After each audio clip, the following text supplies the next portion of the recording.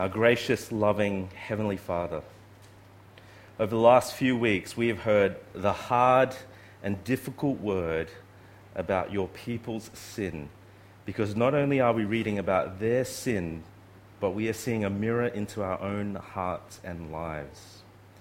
It has been hard and difficult because accompanied with this message of their sin has been a message of judgment, of right judgment. We, as we read through these pages, find in our hearts the very same desires and the very same loves that draw us away from you, that rebel against you, and that shame you and dishonor you. And so we pray, Father, that you'll continue to be at work in our hearts, to soften them, to help us to see again and again our great need of you. And we ask especially this morning that you would help us to see our great hope, the hope that only you can give. Father, I pray for your Spirit to be at work among us, to help us understand your word, this word so precious. And we pray that you'll help me to speak clearly from this as I ought. For we pray all of this for your glory and our joy together. In Jesus' name, amen. Steal away a man's hope, and you steal away the last and most crucial thing a man needs to go on living. In his book, A Man's Search for Meaning, Viktor Frankl argues that the loss of hope and courage can have a deadly effect on men. Frankl was a Holocaust survivor, and his experiences in a Nazi concentration camp profoundly shaped his understanding of hope. Without it, a man no longer possesses the motive for living. And with no future to look forward to, he curls up in a corner and dies. Any attempt to restore a man's inner strength in camp had first to succeed in showing him some future goal. It's true. Without hope, there is no motive to carry on. And we come to this part of the book of Isaiah. The tone has so far leading up to it has essentially been one of despair. The people of God are sinful through and through. Last week, we saw how far short they fell of their potential. They were to be a beacon of light to a dark world, shining the light of God to the nations around them. But because of their idolatry, their pride, poor leadership, and their rejection of God's word, instead of being a light to the nations, they ended up being a mirror to the nations, reflecting back to the world sinful habits and depraved hearts. And while there have been glimmers of hope, the general feel of the first 5 chapters has been doom and gloom. And into this darkness, into this pit, now shines a light. Chapters 6 to 12 begin shining for us the light of hope into the darkness of sin and judgment. But before we go on, it'll be good to clear up one thing. You see, Isaiah chapter 6 to 12, as you read through it on your own, can be a little confusing. And again, it's filled with a lot of poetry, and Asians are not very good at dealing with poetry and metaphors, and so that can be tough. But what's even more confusing is that there are often a lot of names that are thrown around in these chapters, but there are actually only 4 players. Here's a map of the region in question. And you can see on the map all the names used in Isaiah 6 to 12 and who they are referring to. So for those listening online, here's what's going on. We've got a map here of the Middle East at the time of Isaiah. Off the top right of the map, kind of pointing away, is the superpower of the day, Assyria, right? They're looming large in the background of our passage. We hear lots more about them in the weeks to come. Now, to the top right in that green area, we've got the nation of Syria.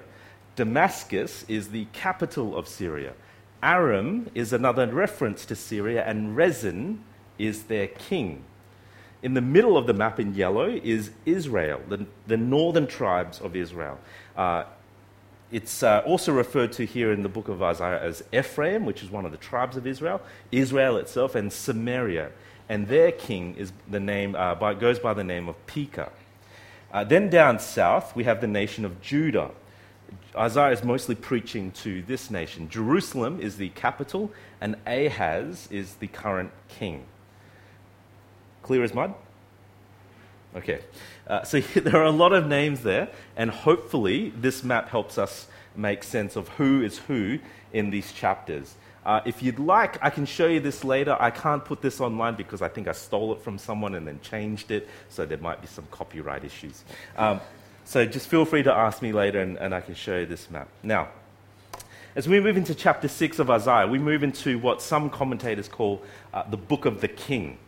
You'll notice that our sermon series is titled King, Servant, Conqueror. And that's because as we journey through this mammoth book, we'll see that God is painted as we'll see God and his king pictured in three ways. He'll be painted as a king, then as a servant, and then as a mighty conqueror. Now, Isaiah chapter 1, verses 1 to 5, they act as sort of a long introduction. And now in Isaiah 6, we move into the first of these three movements. We see God as king. Now, in point 1 of your outline, you'll see that I've put that in Isaiah 6, that we have our first picture. And I think it's because it's best to see these 7 chapters as a series of pictures, or photos, if you like, put side by side so that we can get this collage of this big picture of what God is doing. Now, our first picture is the picture of the true king of God's people, God himself. We begin in verse 1, and we're told that this is the vision. This vision is set in the time of the death of King Uzziah. Uzziah was a good king, and his reign was a time of great peace and prosperity. So his death ushered in this time of uncertainty, profound uncertainty. And into this uncertainty, Isaiah sees this vision of God. A king seated on his throne. The train of his robe fills the temple. And if the temple is only big enough to fit the train of his robe, then you know that God is bigger and more massive. His throne is in the heavens where he is seated. A high order of angels, the seraphim, they're flying around crying, "Holy, holy, holy is the Lord of hosts. The whole earth is full of his glory." God is so unique, so distinct, that the angels, the only way the angels can describe him is by repeating the word holy 3 times. Isaiah is transported into this too glorious a scene, and it's much too glorious for him. Because the first words that come out of his mouth are, "Woe is me." A woe is a curse. He's saying, I'm cursed. I can't stand here. Nothing good can come from me standing here in the presence of this holy God. Now, the words that he says are really important because he finishes chapter 5 slamming God's people and bringing on them a bunch of woes. You have a look at chapter 5, verse 8. "Woe to those who join house to house, who add field to field until there is no more room. You are made to dwell alone in the midst of the land." 5:11. "Woe to those who rise early in the morning, that they may run after strong drink and tarry late into the night as wine inflames them." Chapter 5, verse 18. "Woe to those who draw iniquity with cords of falsehood, who draw sin as with cart ropes," and so on in chapter 5, verse 20, and verse 21 and verse 22. Woe, woe, woe to you. Cursed are you, people of God. And now he comes into the throne room of God, and Isaiah is cursing himself.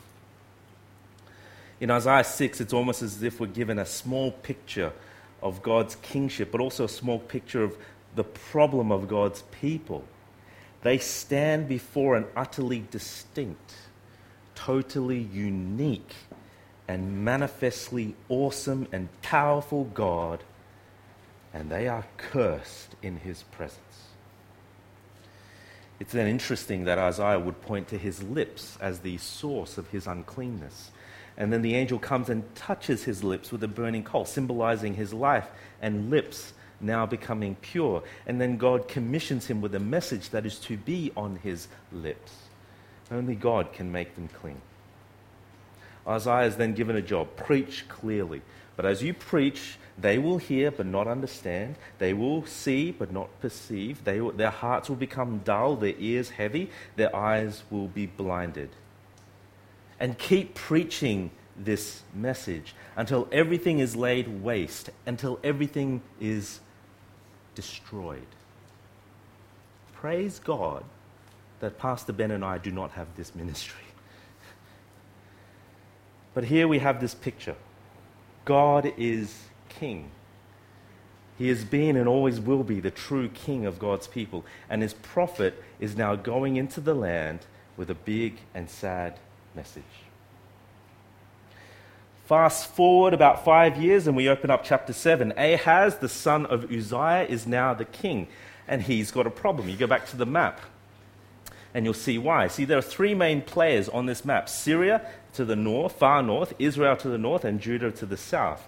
Now in Isaiah 7, what has happened is that Israel and Syria have formed an alliance. Both of them have marched up to the doors of Jerusalem, and they are intending to attack it. Ahaz has a fairly pro-Assyrian stance, and his big temptation at the moment is to run off to Assyria and join and form an alliance with them. And then we read in verse 2 that in the face of the Syrian-Israel alliance and their impending attack, Ahaz's reaction is fear. Have a look at verse 2. Chapter 7, verse 2.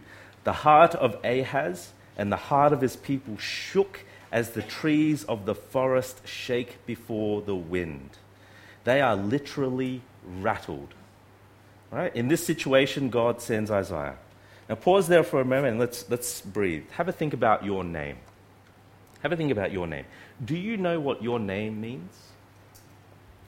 I'm not sure if my parents knew or not, but my name, Stephen, comes from the Bible. It's a Greek word, and the word means crown.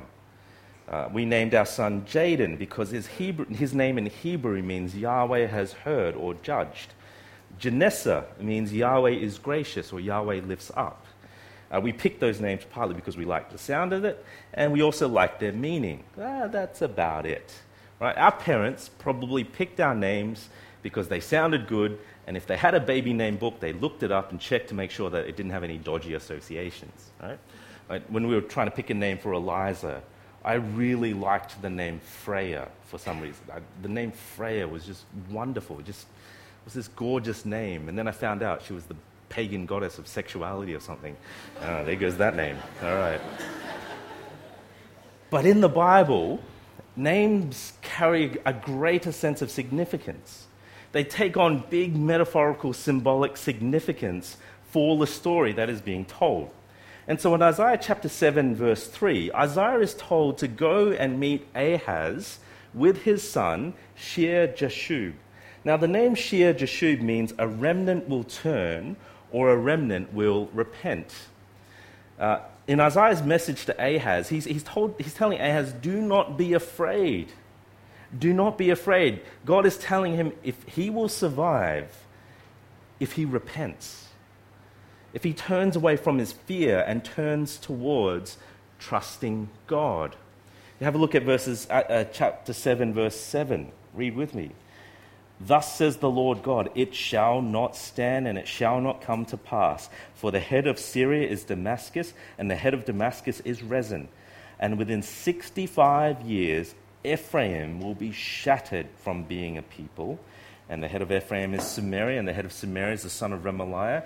If you are not firm in faith, you will not be firm at all. You hear that? Do not be afraid. Within 65 years, Israel and Syria, they will be gone. Remain firm in your faith now, or you will not be firm at all. Now, we're not told what happens with the impending attack. This chapter doesn't seem to be interested in that. It's more interested in about what Ahaz has done, whether he will trust God and engage with him as his Lord. And you see, that's where the story moves next in verse 10 onwards. Now, when you look at verse 10 and you read it, at first glance, it looks like Ahaz is actually being a very pious man. Read with me verse 10. Again, the Lord spoke to Ahaz. Ask a sign of the Lord your God. Let it be as deep as Sheol or as high as heaven. But Ahaz said, I will not ask, and I will not put the Lord to the test. And he said to him, Hear then, O house of David. Is it too little for you to weary men that you weary my God also? You see, it looks at first glance that Ahaz is just simply quoting from the law in Deuteronomy. Do not test the Lord your God. But there's actually a lot more here than meets the eye. You read look over again, verses 10 to 13, and notice the possessive pronouns. Isaiah speaks in verse 11, ask a sign of the Lord your God. But then you notice in verse 12 that Ahaz drops the possessive pronoun in his reply. I will not put the Lord to the test. And then in verse 13, Isaiah replies, is it too little for you to weary men that you weary my God also? You see that there? Ahaz is told, engage with your God, right? Be with your God, speak with your God, relate to him. But he refuses to do so. He sees, but he does not perceive. He hears, but he does not understand. Ahaz, from the line of David, the rightful king of the whole of Israel. But here he is, a failed king. He does not listen. He does not hear. He does not engage. And so a word of judgment is given to him. Now we're introduced to a second boy, and his name is Emmanuel. Now, Emmanuel means God with us. So who is this boy? Here's an encouragement. If you've been a Christian for any period of time and you're kind of familiar with this name, don't jump to Jesus too quickly, because we have to look in context and see who this child is. And we see that as we look in context, in some ways it doesn't matter who this child is as much as what his name means. Have a look at chapter 7, verse 14. Therefore the Lord himself will give you a sign. Behold, the virgin shall conceive and bear a son, and shall call his name Emmanuel. He shall eat curds and honey when he knows how to refuse the evil and choose the good. For before the boy knows how to refuse the evil and choose the good, the land whose two kings you dread will be deserted. The Lord will bring upon you and upon your people and upon your father's house such days as has not come since the day that Ephraim departed from Judah, the king of Assyria. You see, if this boy, Emmanuel, was born around this time, then he would have been very young when Syria fell to Assyria. And he would have been an adolescent when Israel fell to Assyria, both predicted there in verse 16. And he would have been around 30 years old when Judah herself almost fell to the Assyrians, as predicted there in verse 17. Verse 18 through to the end of chapter 7 continues with this theme of judgment on Judah. And then we're introduced to a third child by the unfortunate name of Mahashalal-Hashbaz. Poor kid. You imagine that kid running around the playground with that name. Right? Anyway, the kid's name means quick to plunder, swift to the spoil. And then we're told in chapter 8, verse 4, before this boy is old enough to cry out, Mummy and Daddy, Syria and Israel will be destroyed by Assyria. And then the flood of Assyria will wipe out Judah as well in verse 8, chapter 8, verse 8. See, Israel and Judah are going to be plundered quickly. They are going to spoil swiftly. It seems then that we're meant to read these kids and their names together. Emmanuel and Mahashalal-Hashbaz are meant to be read together. We're meant to understand what these boys represent together. You see, God with us is not some comforting image. It's not some nice thing that you put on a placard with a really nice photo of a sunset. You know, Emmanuel, God with us. Oh, isn't that nice? You buy it at Koorong for $40. Right? You see, God with us, the presence of God among his people, is the bad news of God's coming judgment. God with us means God's judgment on us. Now remember at the start, I said that this part of Isaiah starts to shine a light in darkness. Well, sorry, so far in Isaiah chapter 6 to 8, we've continued this bleak picture of judgment. Righteous judgment for sure, even for Judah's sins. In fact, the last word in chapter 8, verse 22 is darkness. You have a look there at chapter 8, verse 22. And they, those who are the Israelites taken away, will look to the earth, but behold distress and darkness and the gloom of anguish, and they will be thrust into the darkness. But then keep going in your Bibles to chapter 9, verse 2. The people who walked in darkness have seen a great light. Those who dwelt in a land of deep darkness, on them a light has shone. A word of hope. A word of hope, a dramatic change of mood. Judgment is rarely the last word from God. The darkness that God's faithful remnant were thrown into along with everyone else is now lifted. They walked in the darkness, and with echoes of God speaking light into creation, now a great light has come. A massive turnaround is happening. And again, it centers on another child. Have a look at chapter 9, verse 6.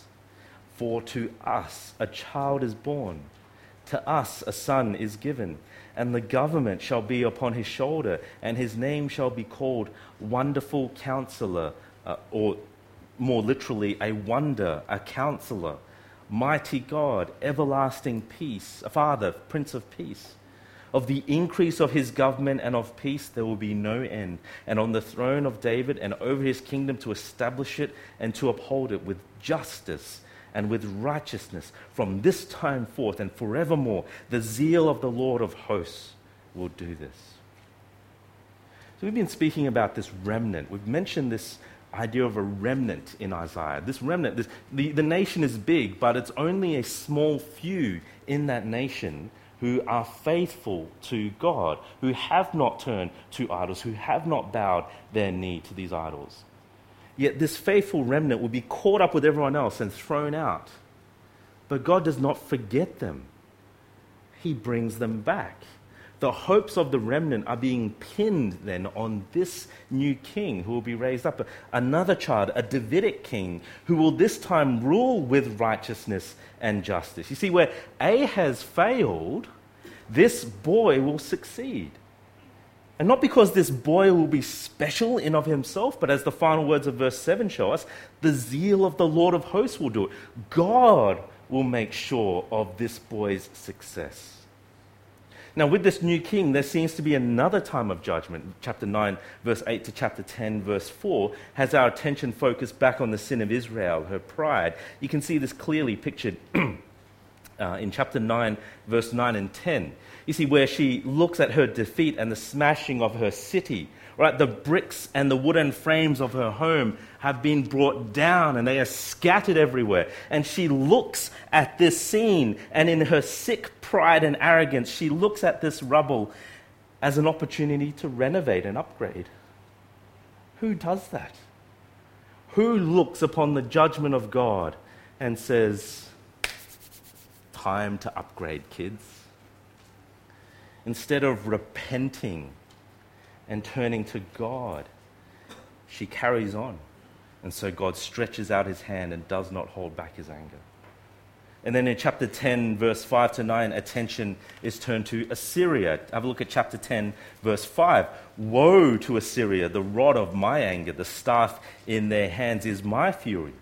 Against the godless nation I send him, and against the people of my wrath I command him to take spoil and seize plunder and to tread them down like the mire of the streets. You see, God is saying, I have commanded Assyria to go and be my instrument of judgment. But, verse 7, but he does not intend, and his heart does not think, but it is in his heart to destroy and to cut off nations, not a few. For he says, are not my commanders like all kings? Is not Calno like Carchemish? Is not Hamath like Arpad? Is not Samaria like Damascus? You see, Assyria was God's instrument of judgment, but in Assyria's heart, they were intent on destruction. Get this. God is so sovereign. God is so sovereign that he will use the evil intentions and motivations of man's heart for his good purposes. Not even the evil hearts of men are outside of God's sovereign purposes and uses. This is our God. And again, into these words of judgment come another ray of hope, another shining light into the darkness. Ahaz has proven himself to be a failure, but God will raise up a true Davidic king to take his place. And what a king he shall be. Chapter 11, Verse 1, there shall come forth a shoot from the stump of Jesse, and a branch from his roots shall bear fruit, and the Spirit of the Lord shall rest upon him, and a spirit of wisdom and understanding, the spirit of counsel and might. You hear that echo of Isaiah 9, that child?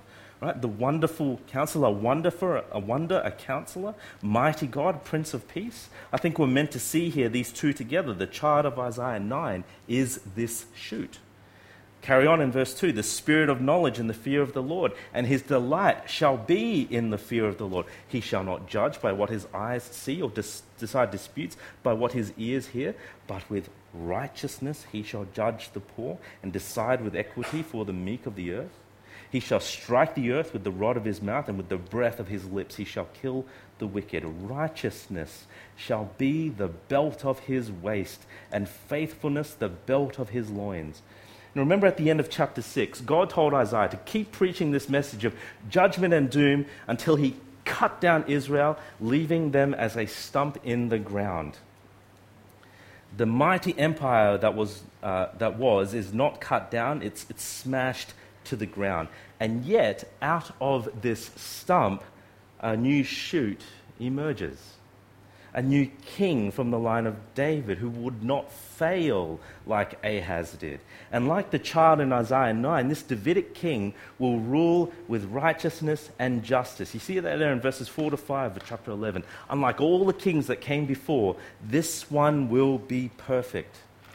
And at this king's coming, it seems that the whole of creation will be made new. You have a look at verses 6 to 9 in chapter 11, and you get this image of the wolf dwelling with the lamb, the leopard lying down with the goat, the cow and the bear grazing together. Now, this could be a picture of creation, but it could also be a metaphor for the nations being at peace with each other. You remember how the prophet Daniel, he describes the various nations around him as beasts, as animals. And here Isaiah could be picturing the nations at peace with each other. And you get this picture of complete safety in verse 8. A nursing child shall play over the hole of the cobra, and the weaned child shall put his hand on the adder's den. Kids playing with snakes. A few years ago, we had a snake visit our home. And I am so glad that there was a glass door separating us, because that snake was a good 2.5 meters long. And he's still out there in the wild. There was no way I was going to open those doors and let my kids play with that snake. In fact, there's a video of that. I've got it at home. I'll bring it on my phone, and it's really cute, but I cut it off too short because the kids were like, "I'm scared, Daddy, I'm scared, get rid of it." And then Janessa says, "Let's eat it."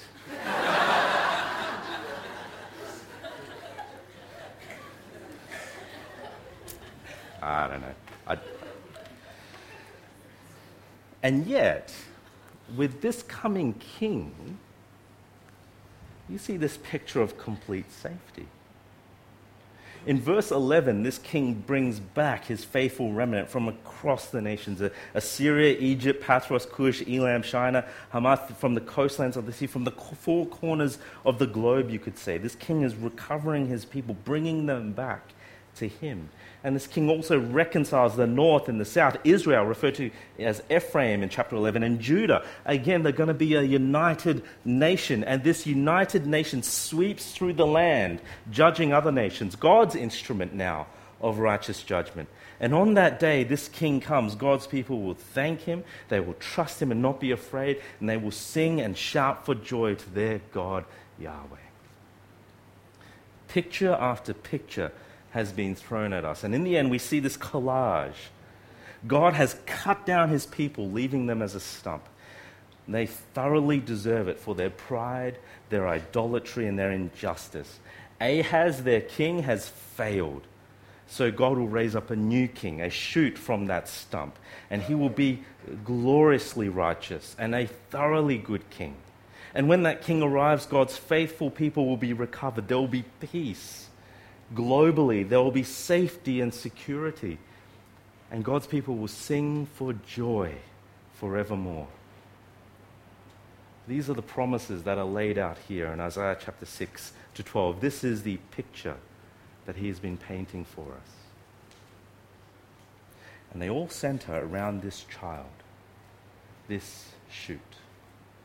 God's great plans and great purposes are going to be fulfilled in this little boy. So who was this boy? Yes, that's right. This boy was Hezekiah.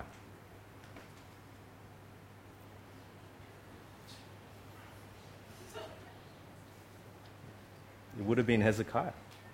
See, he would have been a young child by the time Israel and Syria were destroyed by Assyria.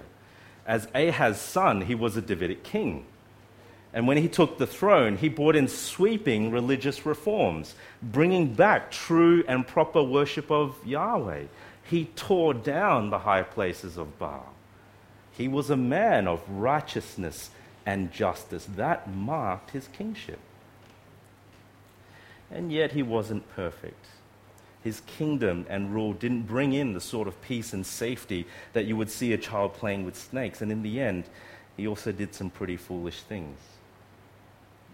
You see, if you were reading this and hearing this news, and then Hezekiah had come and your hopes were now being tasted, they were being brought up. Is Hezekiah the one to fulfill it? And then he fails. You've just heard God's word. And now your hopes, they seem to have failed. So either God's word had failed, or God's word was yet to be properly fulfilled. And so the child that God's people had been waiting for would eventually come, but in a very surprising way. In a literal way, born of a virgin, raised in Galilee, with the Spirit of God clearly upon him, empowering his ministry, who would echo the words of Isaiah 8 when he told his disciples to not let their hearts be troubled, but trust me. Whose apostle Peter would later quote Isaiah 8, and as well in calling him the stone of stumbling and the rock of offense. Jesus would fulfill the words of Isaiah here in ways that are more wonderful than we could have ever imagined, than they could have ever imagined. His coming brought judgment, but he brought it on himself. His coming, imagine that, bringing judgment upon himself. We now have the chance to respond to him in faith before he returns again to roll out final judgment.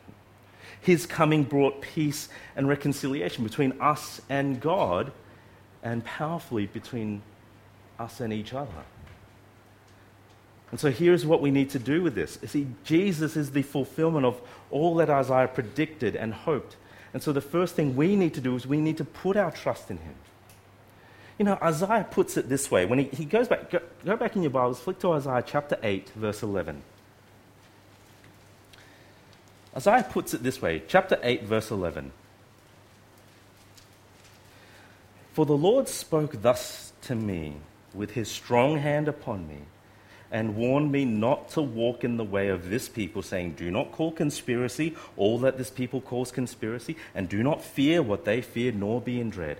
But the Lord of hosts, him you shall honor as holy. Let him be your fear.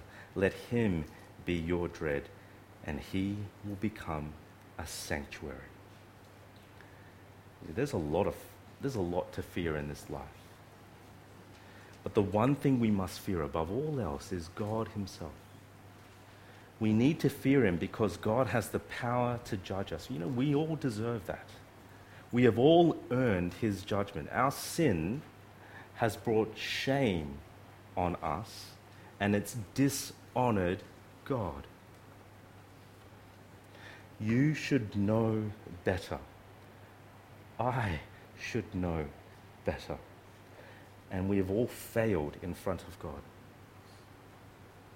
To fear God is to know that you've done wrong and to own that you have failed, to not run and hide from it, to know that he has the power to crush you and to believe his word, that he promises to turn all of that away if you will trust him. If you'll trust that Jesus has turned that all away. So if you're not a Christian here, or if you're not exactly 100% sure, Would you do that? Do you see that your sins bring you condemnation, but that Jesus turns that all away? Trust Jesus that there will no longer be any anger, shame, or dishonor. Instead, you receive God's approval.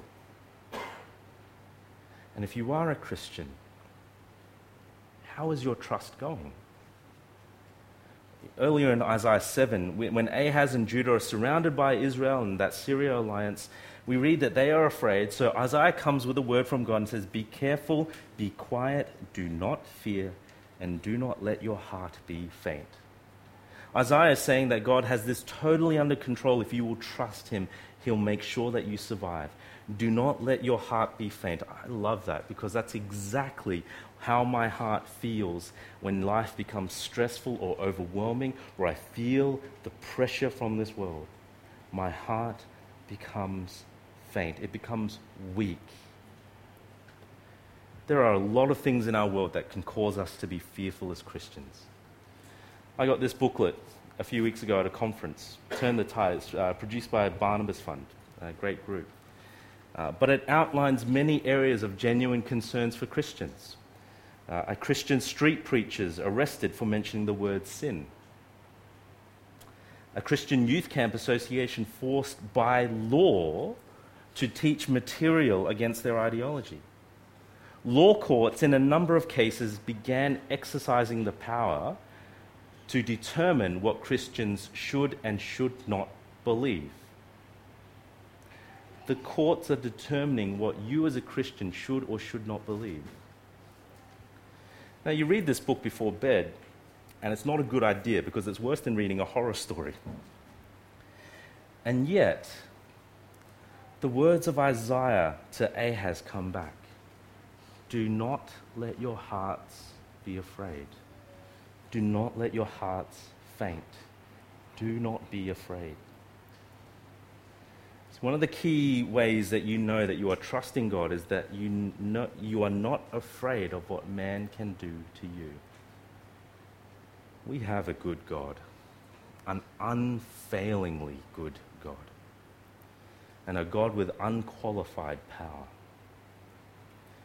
The sending of Jesus to die for our sins and be raised back to life is ultimate proof that our good and powerful God is for us and not against us. And if God is for us, who can be against us? And if we fear God, who else would be worthy of our fear? Resolve to never act out of fear. If you feel fear rising within you, whatever reason, ask yourself, what am I afraid of? What am I worried about? What's at the root of this fear? What would happen if my fears came true? And then ask yourself, how does the gospel engage with this fear? What would happen if I trusted Jesus more than my fear? The rest of the book of Isaiah will tease out in more detail what it means to trust God. But for now, let that be the question we leave with. Are we fearing and trusting God? The final application for this morning flows out of Isaiah 12. Give thanks to God, trust and be not afraid. Sing praises to the Lord, shout and sing for joy. The people of God rejoiced when in that day their Davidic king would come. And as the people of God now, we rejoice because Jesus has come. And so Paul echoes the words of Isaiah 12, maybe not intentionally, but wonderfully so. Let me just read it out for us to hear. Let this wash over us. Remember, as the people of God, trusting in Jesus, we have been saved, we have been forgiven, we've been reconciled to God. The judgment that Jesus brings, he took on himself so that we do not have to face. And let the peace of Christ rule in your hearts, to which you indeed called in one body, and be thankful.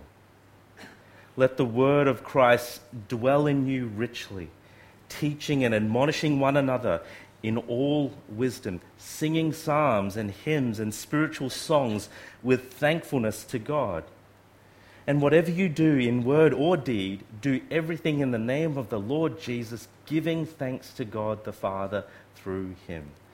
If you are a Christian, you are engaged in the business of thankfulness, joy, and singing. The more you know Jesus, the more you let his word dwell richly in your life, the more it will flow out. Thankfulness will mark your life. Song will always be on the tip of your lips.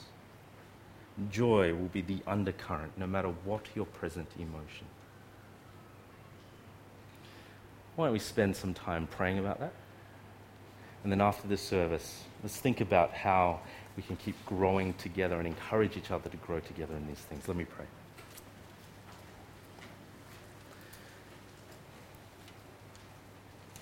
Our Lord Jesus, our wonderful Counselor, the Wonder, the Counselor, mighty God, Prince of Peace. Thank you that you have come.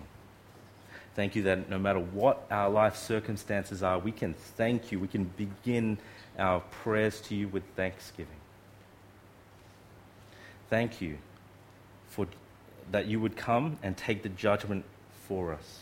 That the judgment here that Isaiah weaves in and warns us by, your Son Jesus, you, Jesus, have taken. Lord Jesus, help us to see this and to trust you. That we may not fear anything else in this life. That we may live from a place of courage and joy because of what you've done for us. That because we fear you, Jesus, we do not have to fear anyone else. Because we fear you, that we no other man would be worthy of our fear. Lord Jesus, please be at work within us, that your word dwell richly. Let this word here in your prophet Isaiah dwell richly, deeply in our lives.